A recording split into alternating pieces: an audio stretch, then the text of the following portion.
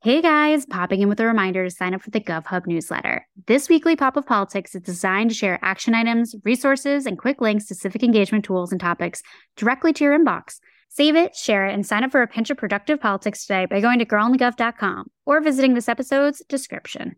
Sick of being upsold at gyms? My guy, you're currently a base member? For $90 more, I can upgrade you to our Shred membership. For $130 more, you'll be a Swole member. And for just $300 more, you'll reach Sweat Platinum. At Planet Fitness, you'll get energy without the upsell. Never pushy, always free fitness training and equipment for every workout. It's fitness that fits your budget. Join Planet Fitness for just $1 down and $10 a month. Cancel anytime. Deal ends Friday, May 10th. See Home Club for details. Hey guys, popping in with a reminder to sign up for the GovHub newsletter. This weekly pop of politics is designed to share action items, resources, and quick links to civic engagement tools and topics directly to your inbox. Save it, share it, and sign up for a pinch of productive politics today by going to girlonthegov.com or visiting this episode's description. Welcome to Girl on the Gov, the podcast, breaking down politics as we know it and removing all the bullshit. Because politics needed a rebrand.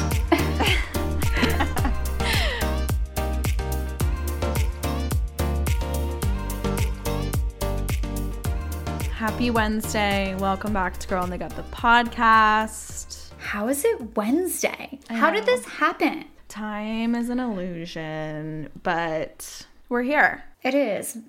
But I'm glad we're here. We have such an epic episode. I'm so excited. Such an epic episode and such an epic month of episodes because newsflash, we are dedicating the entire month of April to climate change and climate-related episodes and topics. We have literally the most incredible guests slated this month, starting this week, starting today, and we are covering everything climate change. So we want to hear also all your guys' questions regarding climate change. It's a very overwhelming topic, and there's so much to it. So if you guys have questions, whether it's about policy or ways to get involved or make an impact, DM us. We also posted a TikTok about this. You can go comment on the TikTok your questions, and we will ask them to our guests this month and make sure everyone, has a good understanding of this pretty big and daunting topic of climate change. So, yeah, but I think you guys will love it. We so far, these guests so far have been so good. And today we are kicking it off with Aaron Burgess. He is the climate director for Tom Steyer's PAC. He was also the climate policy director on Tom Steyer's campaign for president and for Next Gen America. So he is going to cover all things climate policy with us today and really break down what this issue of climate change really is and how it manifests and how we can tackle the climate crisis through policy. So, drum roll, here is Aaron. So let's see, I grew up in Boulder, Colorado. And so my family's always been a very outdoorsy family and cared a lot about climate and the environment for a long time. I went to the University of Colorado as an undergrad, where I was a pretty indecisive undergrad, I'd say. I studied political science. I studied broadcast journalism with a concentration in meteorology. Whoa. I was solidly on the TV weatherman track for a little bit. Okay, but I have so many questions. we could go into it. But, when I was leaving college, I was really looking for kind of an opportunity to have a big impact in the world right away. And I actually ended up talking with a Teach for America recruiter that told me all about that program. So I ended up joining Teach for America and moving to rural North Carolina. I taught 7th grade science there for a number of years, which was an incredible experience. I loved my students, but it also kind of gave me a firsthand look into how policy decisions at the state and federal levels were directly and negatively impacting my students on a day-to-day basis. And so I left teaching and I came out here to the Bay Area to go to policy school at the Goldman School of Public Policy School, Berkeley, to try to look a little bit deeper and see how these big structural changes to policy can help benefit more people. And so when I came out to grad school, I did some work on education policy. I think honestly was a little bit burnt out from education and started focusing a bit more on climate and environmental issues. And, those were areas that I cared about my whole life and had an opportunity to kind of explore those issues with some really interesting people. And fast forward almost 10 years later, which is crazy to say out loud, still working in that space. So that's kind of what brought me to where I am now. Yeah. Well, I mean, I guess to show too, like sometimes it's like you're most successful in the things you just feel most naturally passionate about, right? It makes sense to have sort of that natural flow. It's like you were passionate about it, you grew up with it, and sort of here you are. But your journey, your political journey is super impressive to literally say the least. You have, roles as communication policy consultant for a former governor. You also are now Tom Steyer's climate director. Like, what inspired you to take on those roles first and foremost, specifically? And then also within those to go, you know what, climate policy is going to be the track I really go. You can be passionate about climate, but that doesn't mean, it's necessarily the direction you go in your career, but you did. I think, like I said, I always cared about climate and the environment from a very young age, being exposed and, taking advantage of all the Colorado outdoorsiness that Colorado has to offer. I think, so I had kind of I'd always known about climate change and I understood the urgency of it. And I think in grad school really focused in, and you can't think about climate for too long without it getting back to energy and energy policy.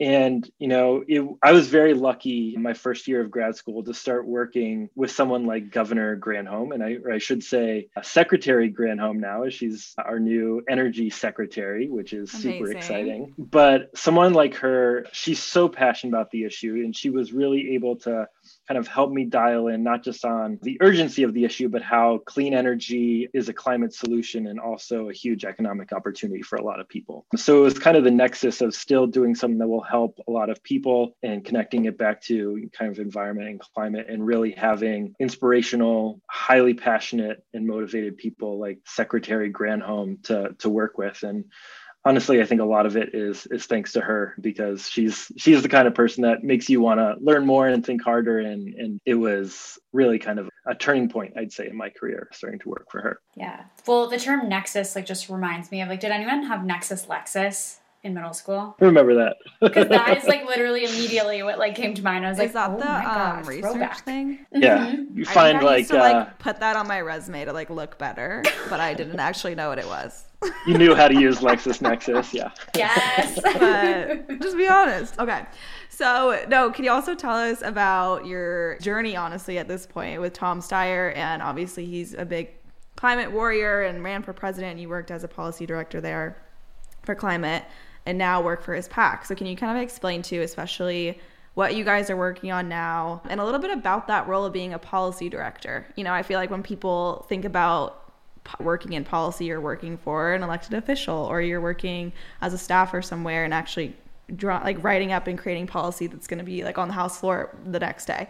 Can you kind of explain also the way it functions within a PAC and how your role compares or differs from that too? Sure. Well, there's a lot of overlap there, I think. So, for Tom, I've been working for Tom for about 7 years now, which again is crazy how time flies. It's a journey. And one of the things that's been really nice about this opportunity is, starting off working at an organization called Next Gen America, which is kind of every election cycle that we've gone through as an organization, we kind of retool what worked, what didn't work, and try to make sure that we're more effective the next time around. And so we found, did a lot of policy work at the state and federal level through Next Gen. But when Trump was elected into office, a lot of that changed. We were no longer able to kind of play offense at the federal level, meaning try to enact policies that we really want. And then it became defense, trying to defend the policies that we have or stop the Trump administration from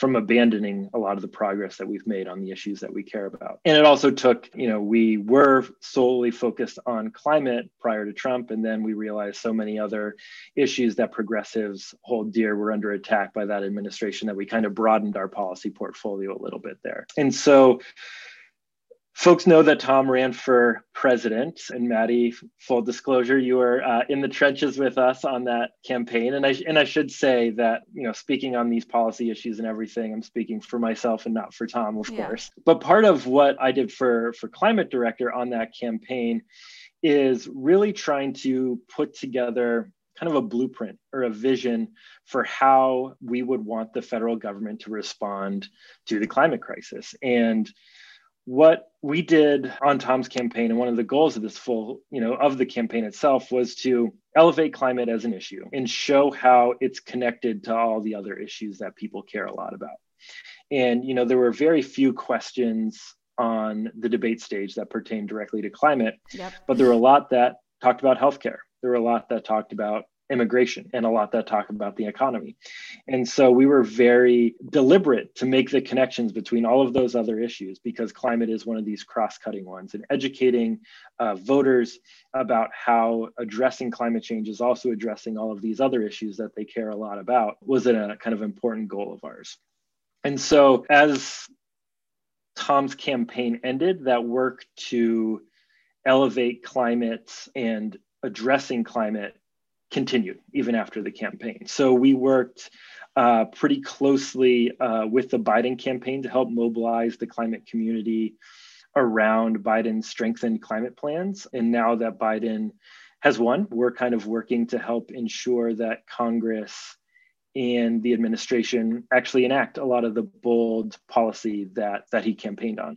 And so there's a role kind of for the formal policymakers and the lawyers to actually write policy down, Maddie, as you say, that appears on the House floor in bills.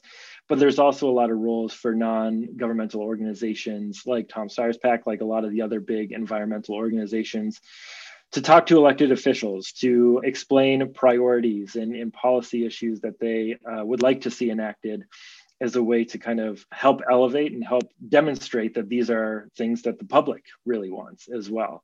And I think when we can demonstrate that these are good policies, not just for the climate, but for people, for jobs, for the economy, and that the vast majority of Americans, Democrat or Republican, are supportive of them, your likelihood of actually getting something enacted is better. And so that's kind of the role that we're playing right now. That's amazing. That was a very good answer. I gave you a very loaded question and you just loaded it right back. Thank you. Well, happy to go deeper on any of those pieces as well. Yes. Oh, and we will, of course. Okay. Well, we want to just dive into our I Have a Stupid Question segment, because we want to get to know this issue of climate change on a very simple level to start with. As we said, we'll definitely dive deeper, but just give us the what is climate change in layman's terms, and also kind of highlight some of the main concerns that come with climate change, and whether that's kind of the more mainstream ideas of it, of rising sea levels or extreme weather. What are some of the major issues that we will face and are facing when it comes to climate change? Sure. So I'll answer the first question. I was very happy that when I was a 7th grade science teacher, climate and weather were in our curriculum in North Carolina. So I'll explain climate change like I explained it to my 7th graders. Yes. Perfect. Everyone listening is damn, okay. But very basically, right, we know, and we're talking here about the fancy way to say it's anthropogenic climate change, which is just a fancy way to say caused by humans, right? There's some natural variations in our climate that occur over long periods of time. We're talking about what humans have done. And basically since the start of the 19th century, with the industrial boom, humans started emitting greenhouse gases into the atmosphere, right? And those greenhouse gases, mainly people talk about carbon dioxide and methane, right? Those are the kind of two main ones, are released into the atmosphere when we burn gas in our cars, coal in power plants, other types of fossil fuels. And what those do is they get stuck in the atmosphere and they trap heat. And the kind of what I equate that to with my 7th graders is you park your car in the sun on a hot day and you leave all the windows closed. When you get back to it, is the inside going to be extra cold or extra hot? It's trapping the heat in there. The solar radiation is continuing to warm it up.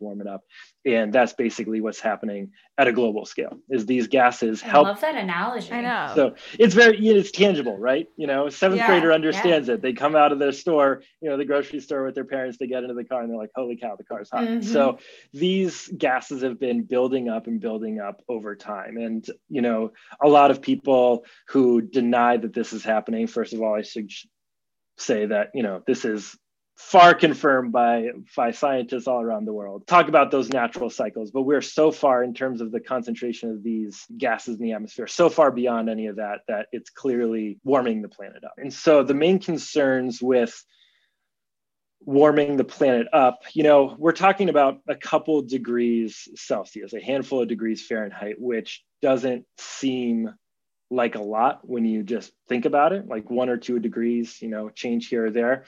This is another analogy that I use with the 7th graders, like your body, we did human body systems as well, right? Maintains a 98.6 degree temperature. Even when you go up to 100 to 1-on-1, you're sick, you have a fever, right? So even a small temperature change within your own body can cause a lot of problems. And the same is true. Another great analogy.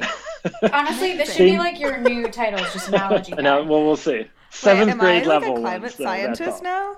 I think I might be a climate scientist at this point. I don't know. I get it.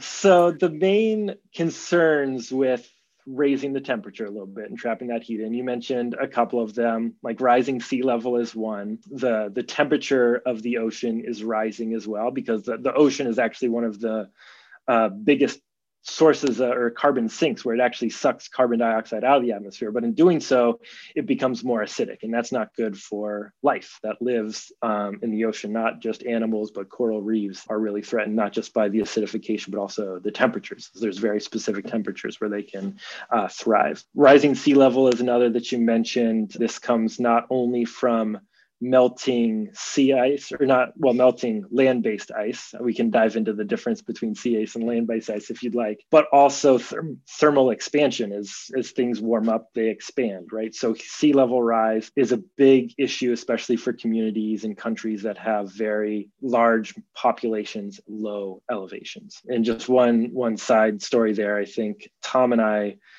have participated in a lot of these UN climate conferences over the years. And at one, we were in Poland at the climate conference, coal country Poland, a couple years ago.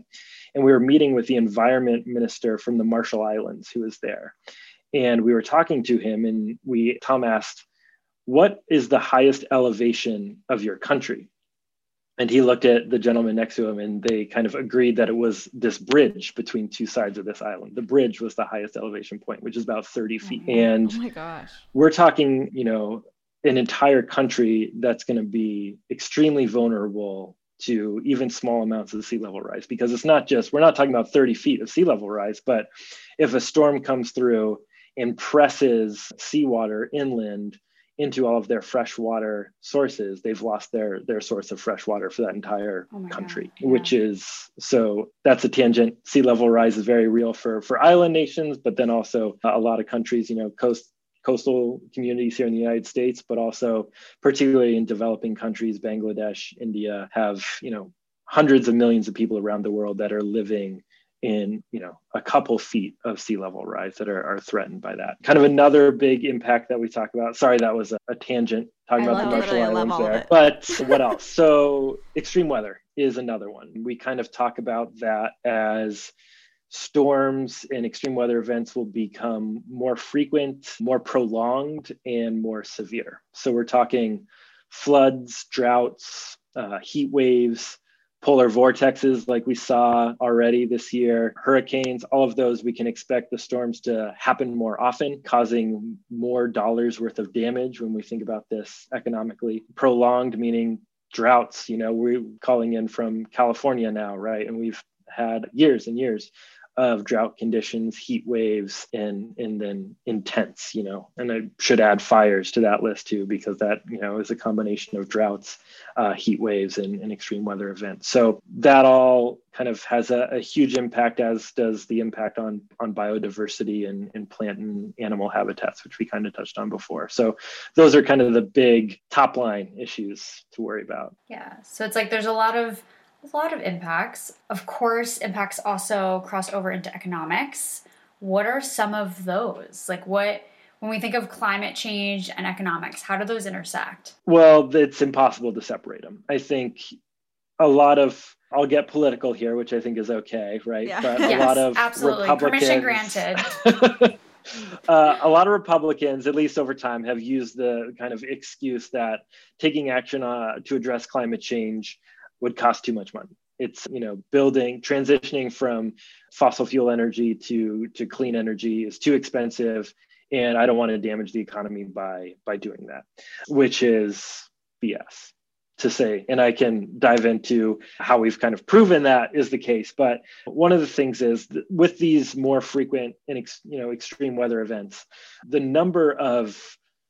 kind of calculate weather event by how many caused $1 billion in damage or higher. And the number of these $1 billion or more expensive storms is climbing year by year.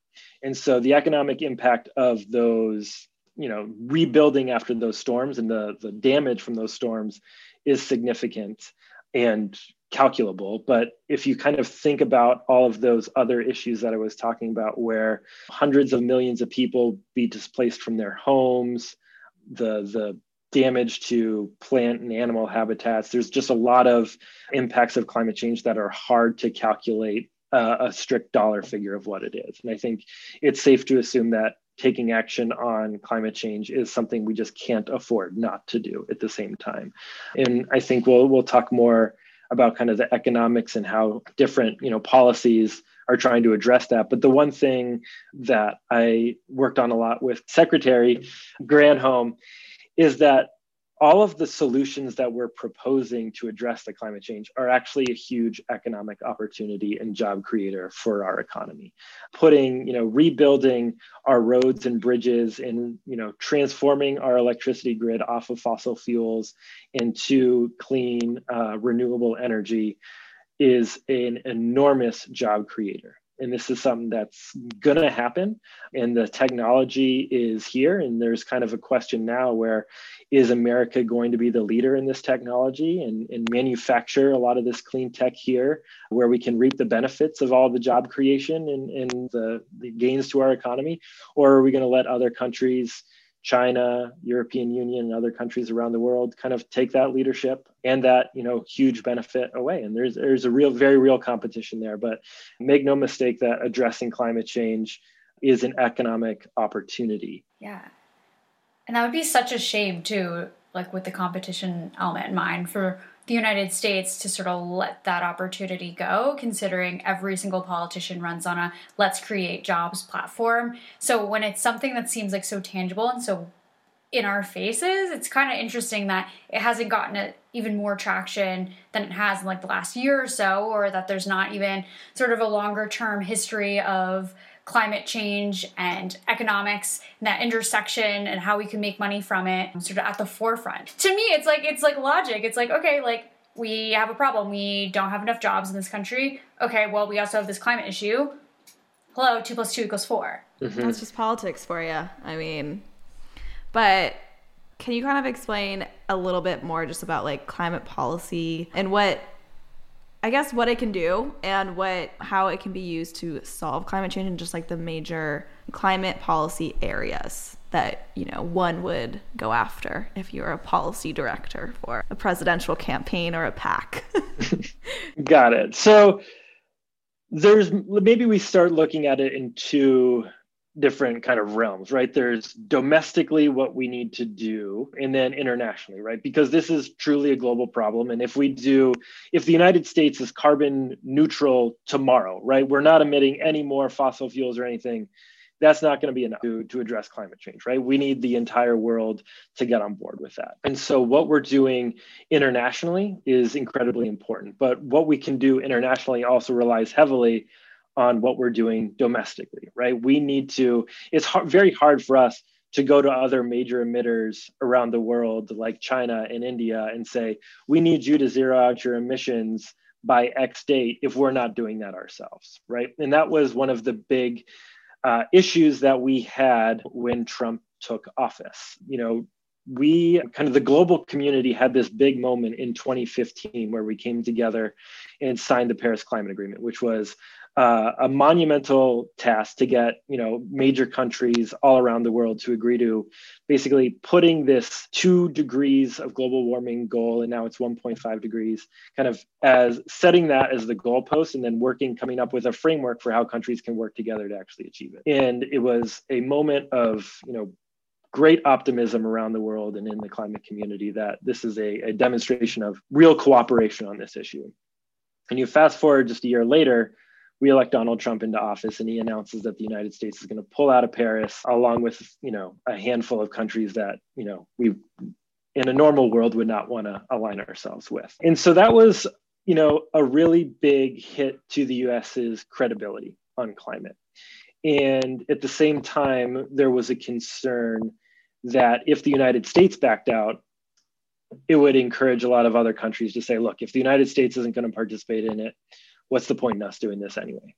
And so there was a real worry of other countries backsliding on the commitment that they made in Paris because the United States decided that they weren't going to do anything. So kind of during the Trump administration, and while I mentioned at the top when we were kind of a little bit more in plain defense, was trying to show the international community that there was actually a lot of action taking place at the state and local level on climate. And so we went to those UN climate conferences. That one in Poland that I mentioned was during the Trump presidency, but there was a very strong presence of subnational leaders from the United States, governors, senators, and NGO leaders trying to show the rest of the world that the US is still taking this very seriously. So kind of if you fast forward to now where we have an administration that's more favorable to the goals that we set in Paris, a lot of the work that needs to be done is rebuilding that reputation we have internationally. And we need to show the rest of the world that the United States is on a path to zero out our emissions by mid-century is kind of the general target. So by 2045, 2050 or so, we should be net zero. And we need to make that case that is credible. So other countries, we can then go to other countries and have kind of encouraged them to make commitments at a similar level. So I look at it in terms of the domestic and the international, and then making the case on a domestic level. Yeah. Well, we also want to kind of get into some more, I don't know, I guess just coin terms when it comes to climate policy and what people might hear a lot, be it through the media or through candidates or whoever. But what is a carbon tax? So can you kind of explain what that is and how it's implemented and everything? Sure. So this is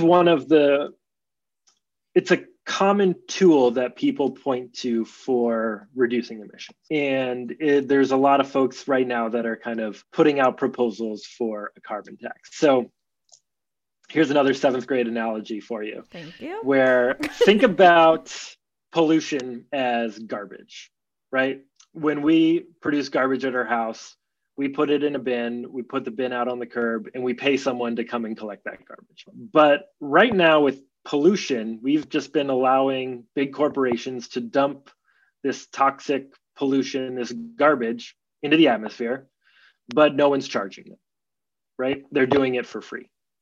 And so a carbon tax is essentially a mechanism that would set a price for 1 ton of carbon dioxide emissions, for example.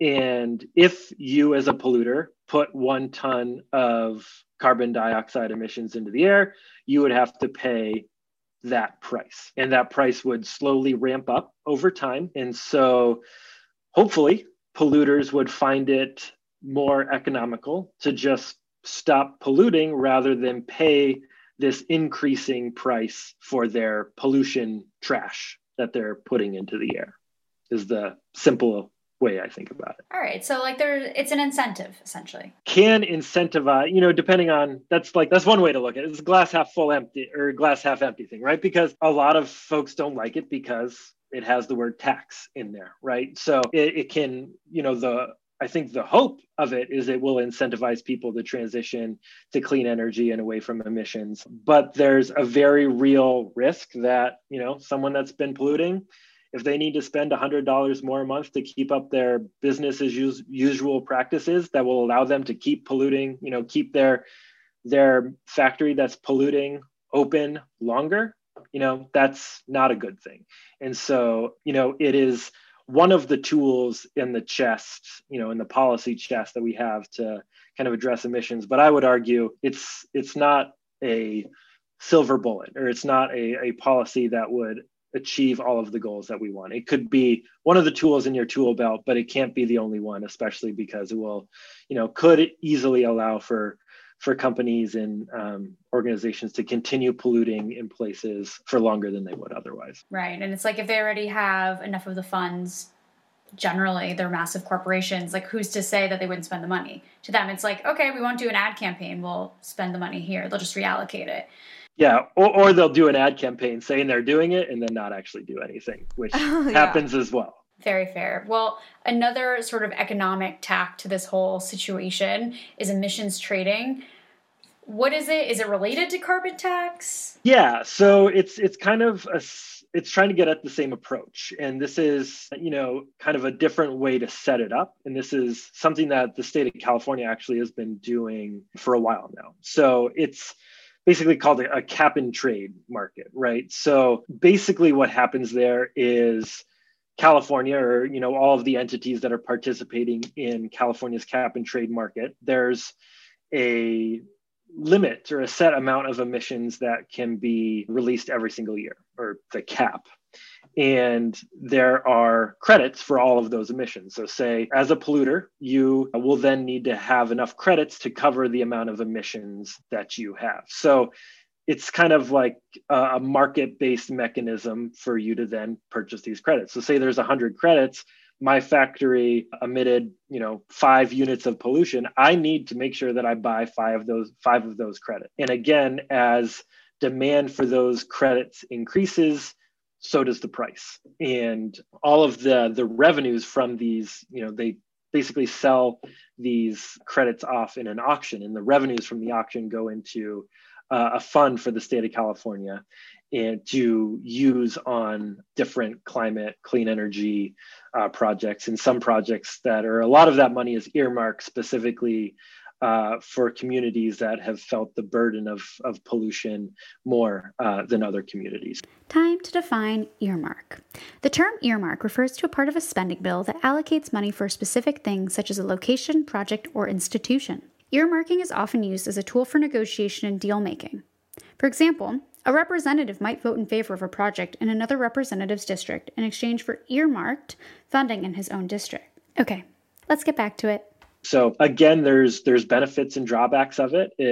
Some folks will argue again that it allows people to continue polluting in places that have, long been the subject of pollution unfairly and unjustly for a really long time. And it's just kind of it takes time to let one of these markets mature and for the price to get to a point that will actually start seeing some real emissions reductions from it. And I will say, just in California's case with the cap and trade program, and this relates to what I was saying with the carbon tax, is that because California's had a cap and trade system for a while, we've been able to study it.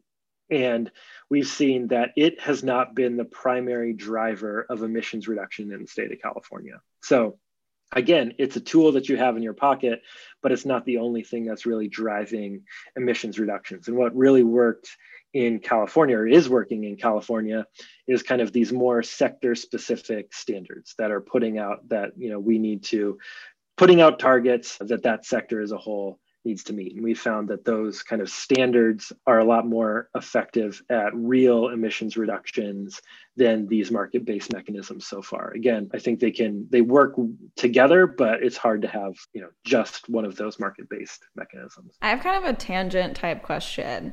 I think people might not know how to distinguish like policy from like politics, but when you do create a policy, there's probably so many innovative ways that you can tackle the climate change issue. But are there times when you're like, we actually can't go for that because we just know it will never pass politically? Like, is that? It's a good question, right? Because there's the policy formation, and you can do your best to construct a policy in a vacuum, holding all of these political constraints constant, and come up with what you think is the best policy for the situation. And often, from my days at policy school, you learn like what is the least bad option of all of the ones that you're considering, right? But the politics are more implementation, right? And we can have the perfect policy down on paper, but if we can't get the politics right, if we can't get it implemented, it's not worth anything.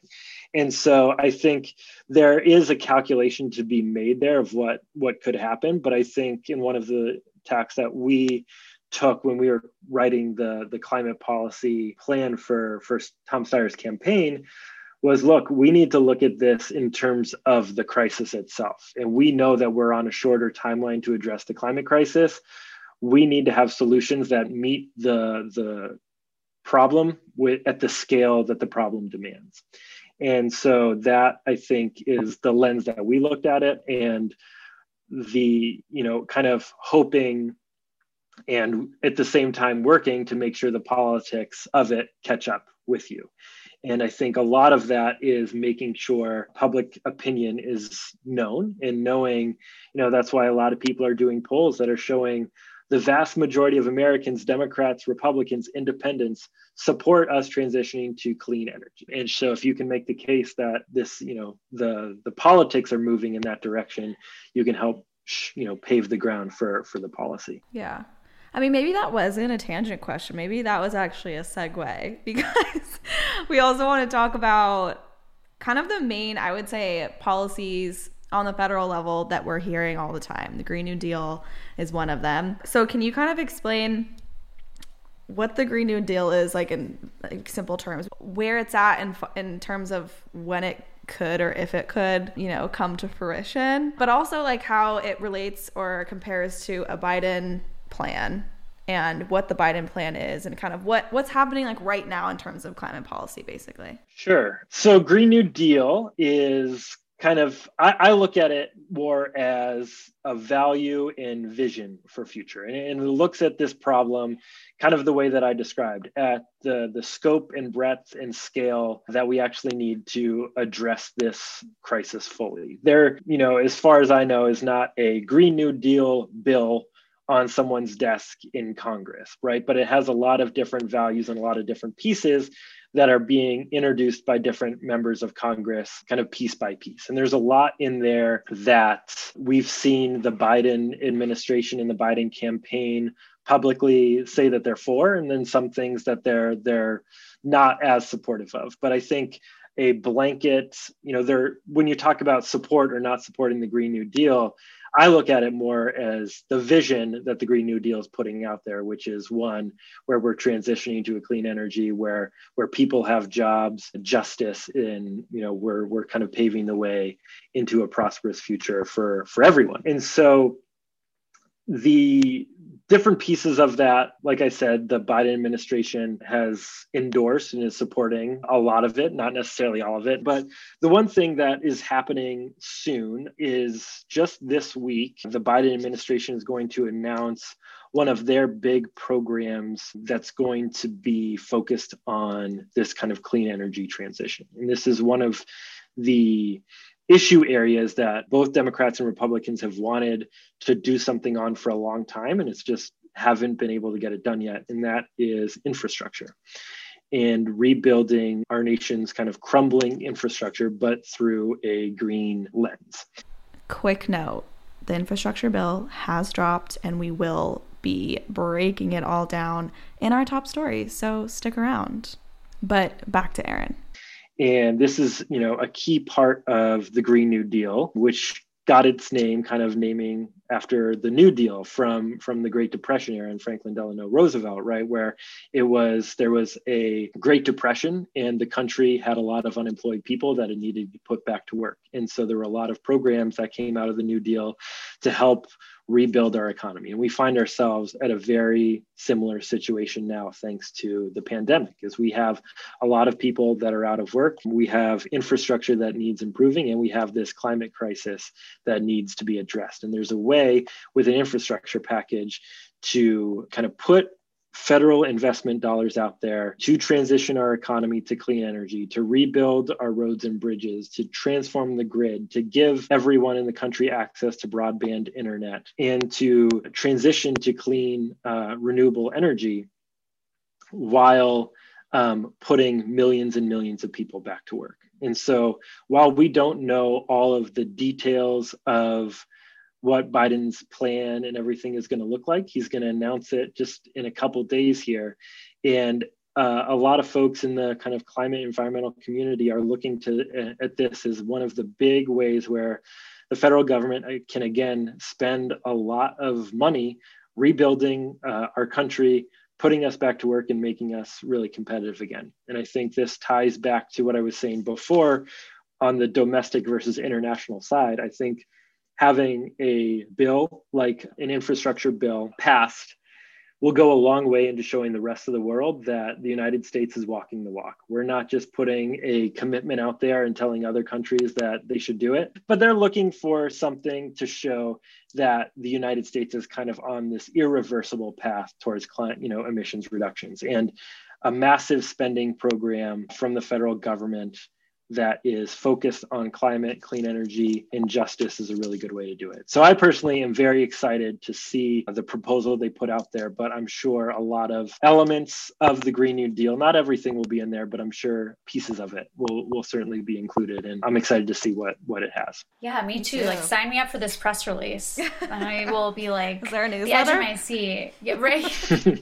Like, hit me up. But we do have a listener question that we wanted to make sure we threw in here. And this involves specifically the Green New Deal and just sort of the confusion around why there's so much opposition to it. Like you've said, there's so many potential economic benefits. It seems like a slam dunk, but outside of obviously probably, the oil companies not being so amped about it, what's the general opposition? Like, why are people like, no?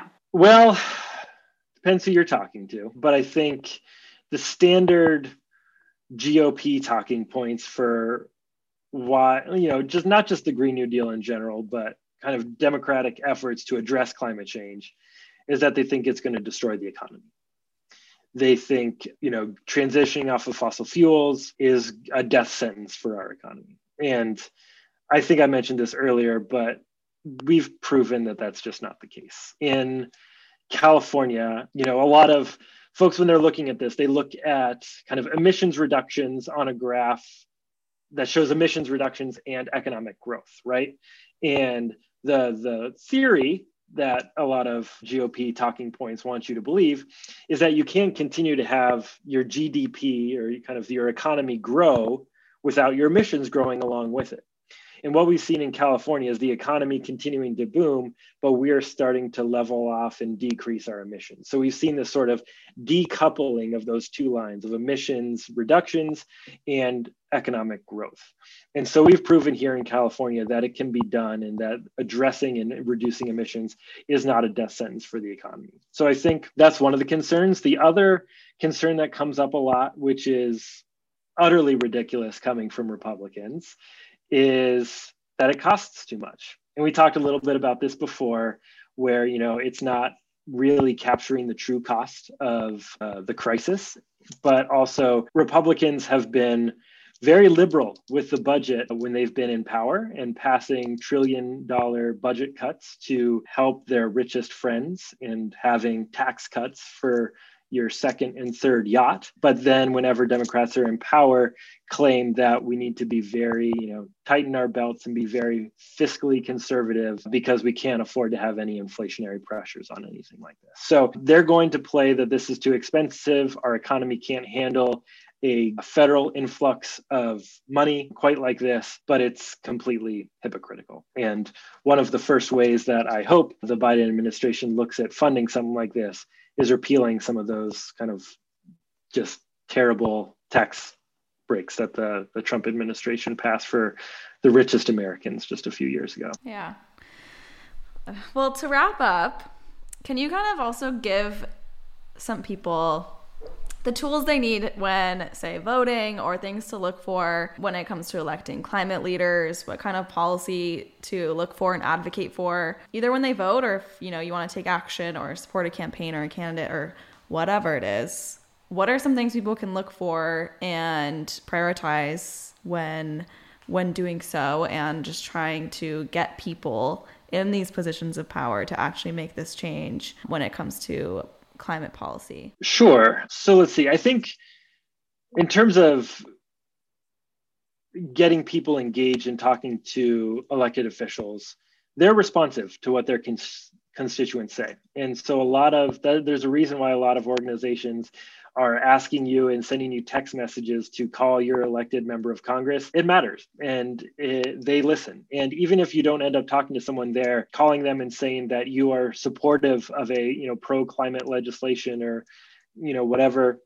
Maybe it's this bill that the Biden administration is going to announce sometime later this month. They will keep track of the calls that they hear that are for it and the calls that they hear are against it.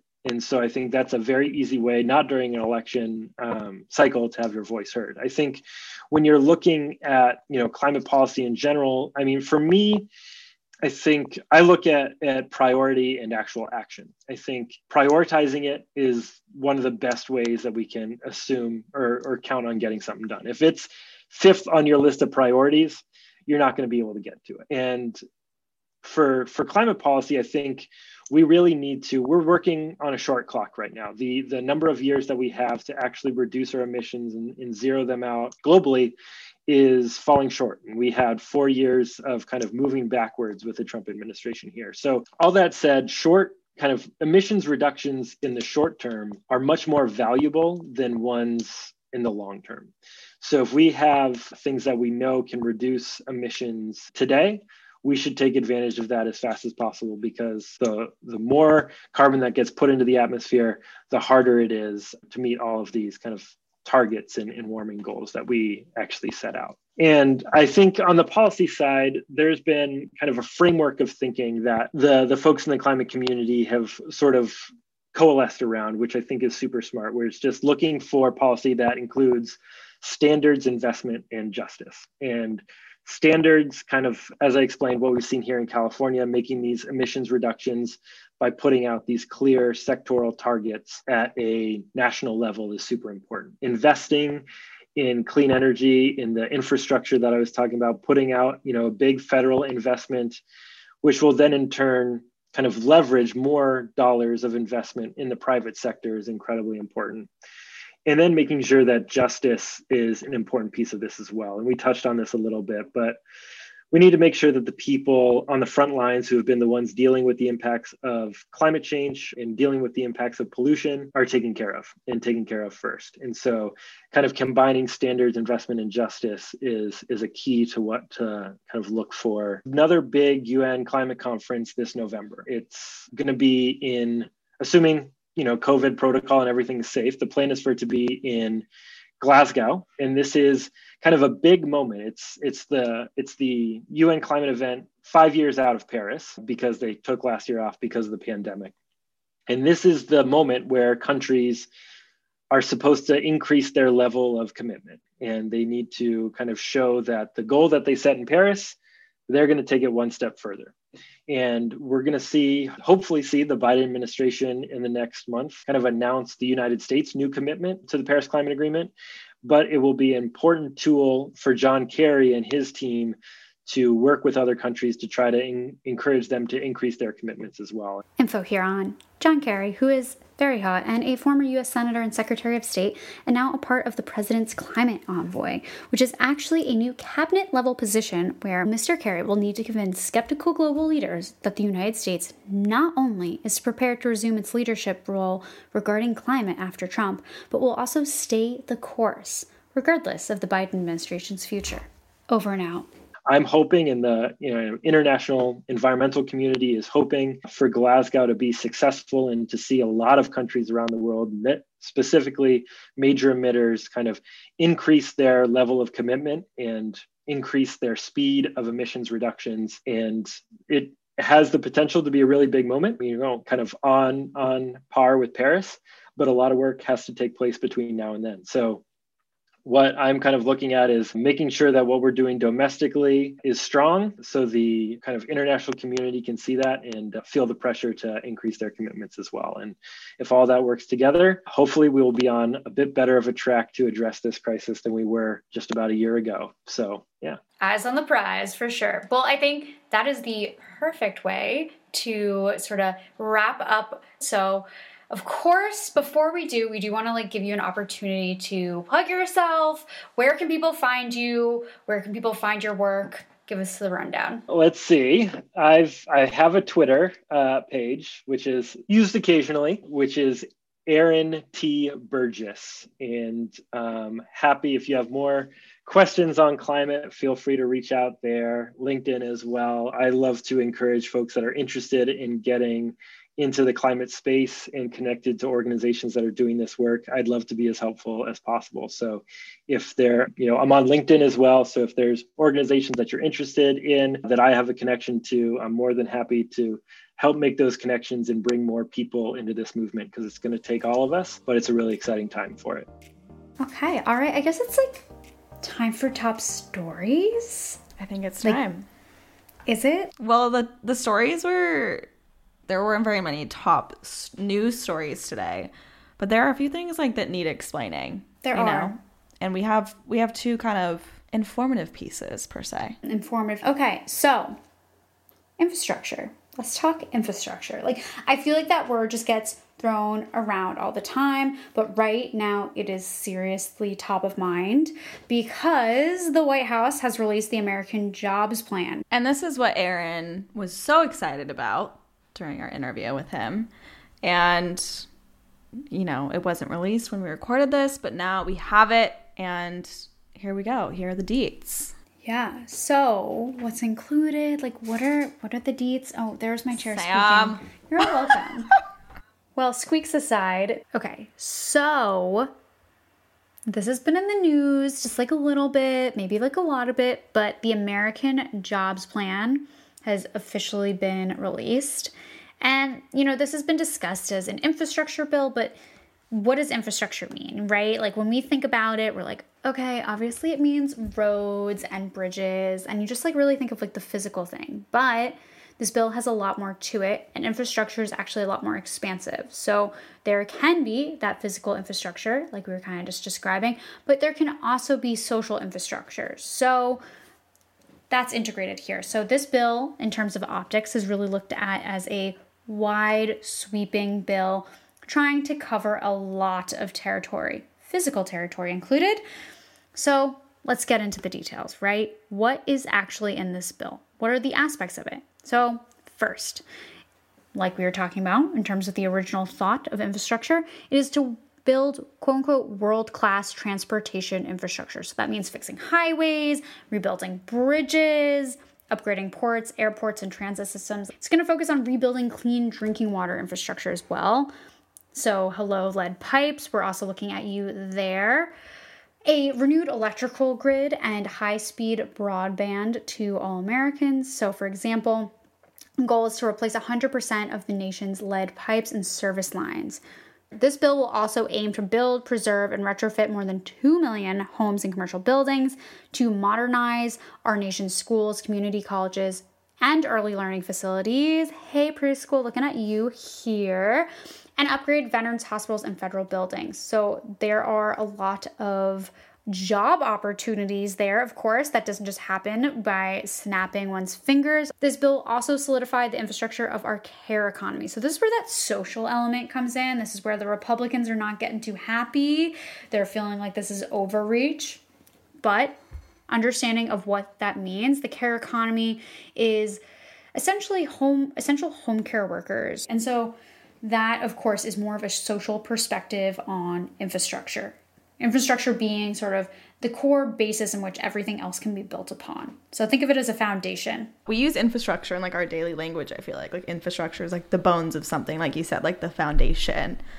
And when you think about infrastructure politically, for some reason, it's just been, narrowly focused on physical infrastructure, but infrastructure is so overarching. And again, is the backbone. It's the backbone of our country. And so we have to tackle that in an overarching and comprehensive way. And I feel like that's what this bill is attempting to do. And it's just really going against the status quo of the way we've looked at infrastructure politically. Mm-hmm. Totally. And Republicans have typically been behind having infrastructure spending. And then it's essentially flipping the definition of the word on them, right? It's an optics game. It's a PR game on that. You're oh, you wanted infrastructure? Well, we'll give you infrastructure. And this is how we're defining infrastructure.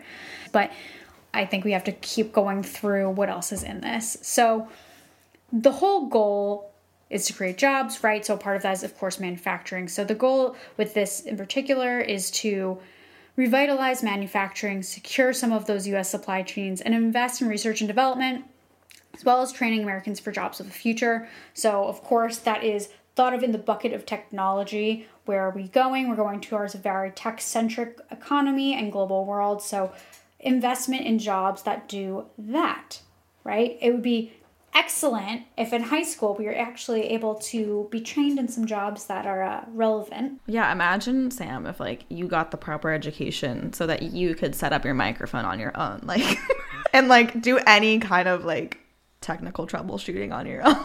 Can you imagine? I would be at such a higher level. My salary, can you imagine? I'd basically be Elon Musk. Literally. It's fine. They'd have you doing everything. It would just open up so many more doors for me. So, point is, Sam needed the American Jobs Plan back in what, 2005, 2000? I don't even think about it. And imagine where she'd be today. What else? Do you have any other bullet points in here? We do have one more, and like this is particularly relevant. Pertinent. I don't use that word enough, but this one is, as Maddie said, pertinent to our episode. So this particular bill also looks at climate change and climate science. So some of that infrastructure, some of that research and development is actually going to be, if this passes, focused on climate change. So of course, our guy Aaron was particularly excited about this element. Yeah. And we've reached out for comment as true podcasting reporters. Yes. We have yet to get a comment back from our guest from today on, you know, his grade, his thoughts on this sweeping legislation. And we'll definitely keep you updated on what he says, because I sure as hell want to know, you know, his thoughts, his feelings, and his opinions. But basically, kind of like that's kind of the meat and potatoes of this legislation.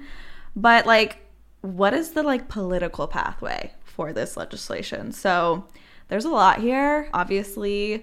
And so like we said, like this is a massive society-wide sweeping bill that is really going to reach like every corner of our economy, is being called quote unquote infrastructure. And that's why it's immediately running into a lot of resistance from Republicans in Congress, because like we said, it's just not that status quo understanding of an infrastructure bill because it's so massive. And so, you know, Republicans are calling it a liberal wish list, that they're just like throwing in all of these progressive policies and trying to basically hide them. That's what they call a Trojan horse. If you remember, you know, the story of the Spartans, how they all hid in the Trojan horse, that's basically what they like to call a lot of different Democratic bills that are, you know, kind of packed with a bunch of stuff. And they're kind of zeroing in on these aspects of like racial justice and climate change, and just questioning what that has to do with infrastructure as we understand it typically. And so they're kind of like pulling out their pie charts, saying how a small fraction is actually like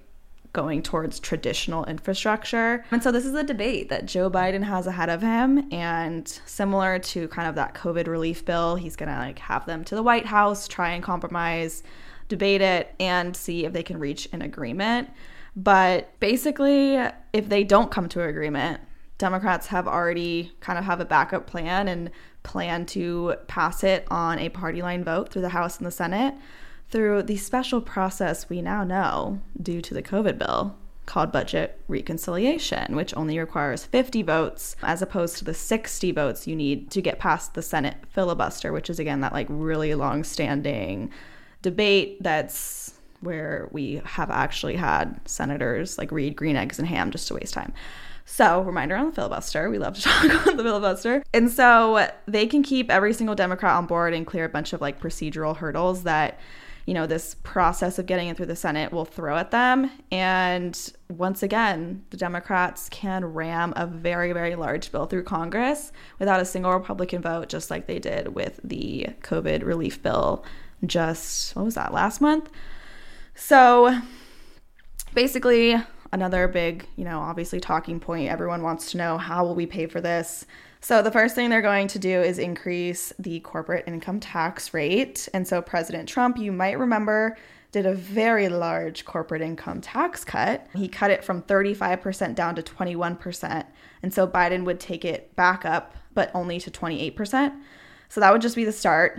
And then he would force multinational companies to pay more in tax to the United States on an income they earn around the world. And this is kind of an attempt to end this practice that a lot of companies have of moving profits around the globe in order to like search for lower tax rates. So again, it would be the most sweeping and expensive set of government initiatives passed since the 60s, and in dollar terms could end up being the largest expansion of federal spending ever. And in that sense, it would really be, obviously depending who you're asking, would be a really big win for President Biden, and actually would put him like in the league with like really ambitious past Democratic presidents like Lyndon Johnson and Franklin Roosevelt. And what we do know about Joe Biden is that he really does genuinely want to work on a bipartisan basis and have a bipartisan legacy. But honestly, looking at the times of Lyndon Johnson and Franklin Roosevelt, politics are just so vastly different now just because of how polarized and divisive it is. So it's going to be hard for him to get this passed on a bipartisan basis. Fingers crossed for a plot twist, but we will see what happens. We will keep everyone updated again, and also keep you updated on what Erin thinks, because like we all want to know. So literally like waiting by my phone.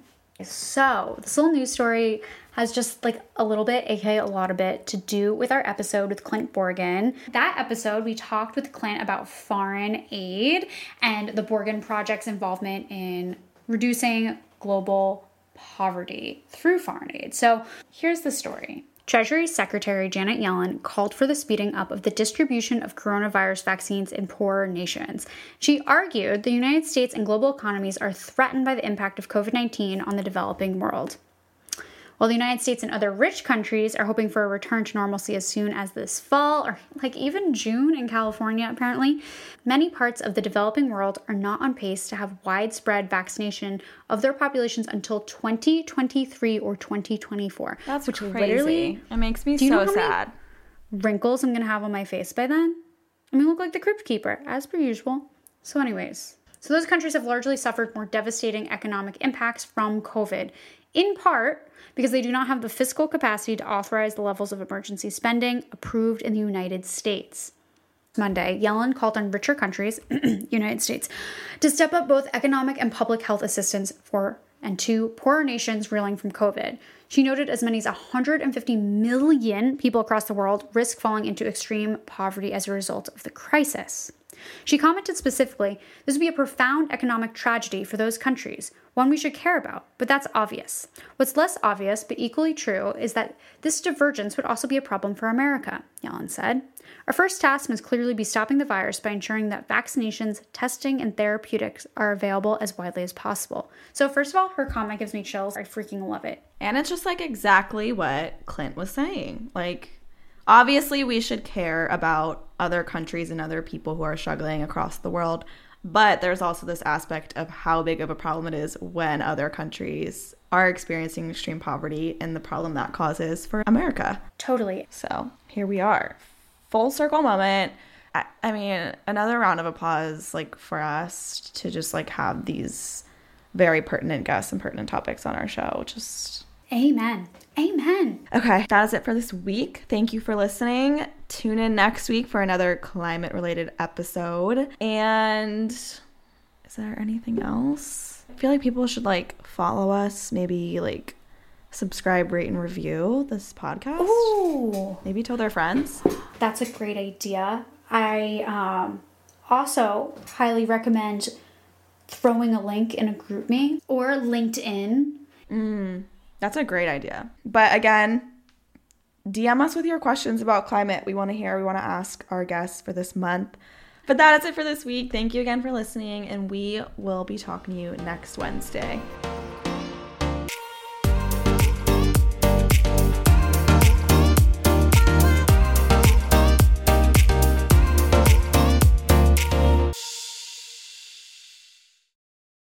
Hey guys, popping in with a reminder to sign up for the GovHub newsletter. This weekly Pop of Politics is designed to share action items, resources, and quick links to civic engagement tools and topics directly to your inbox. Save it, share it, and sign up for a pinch of productive politics today by going to girlonthegov.com or visiting this episode's description.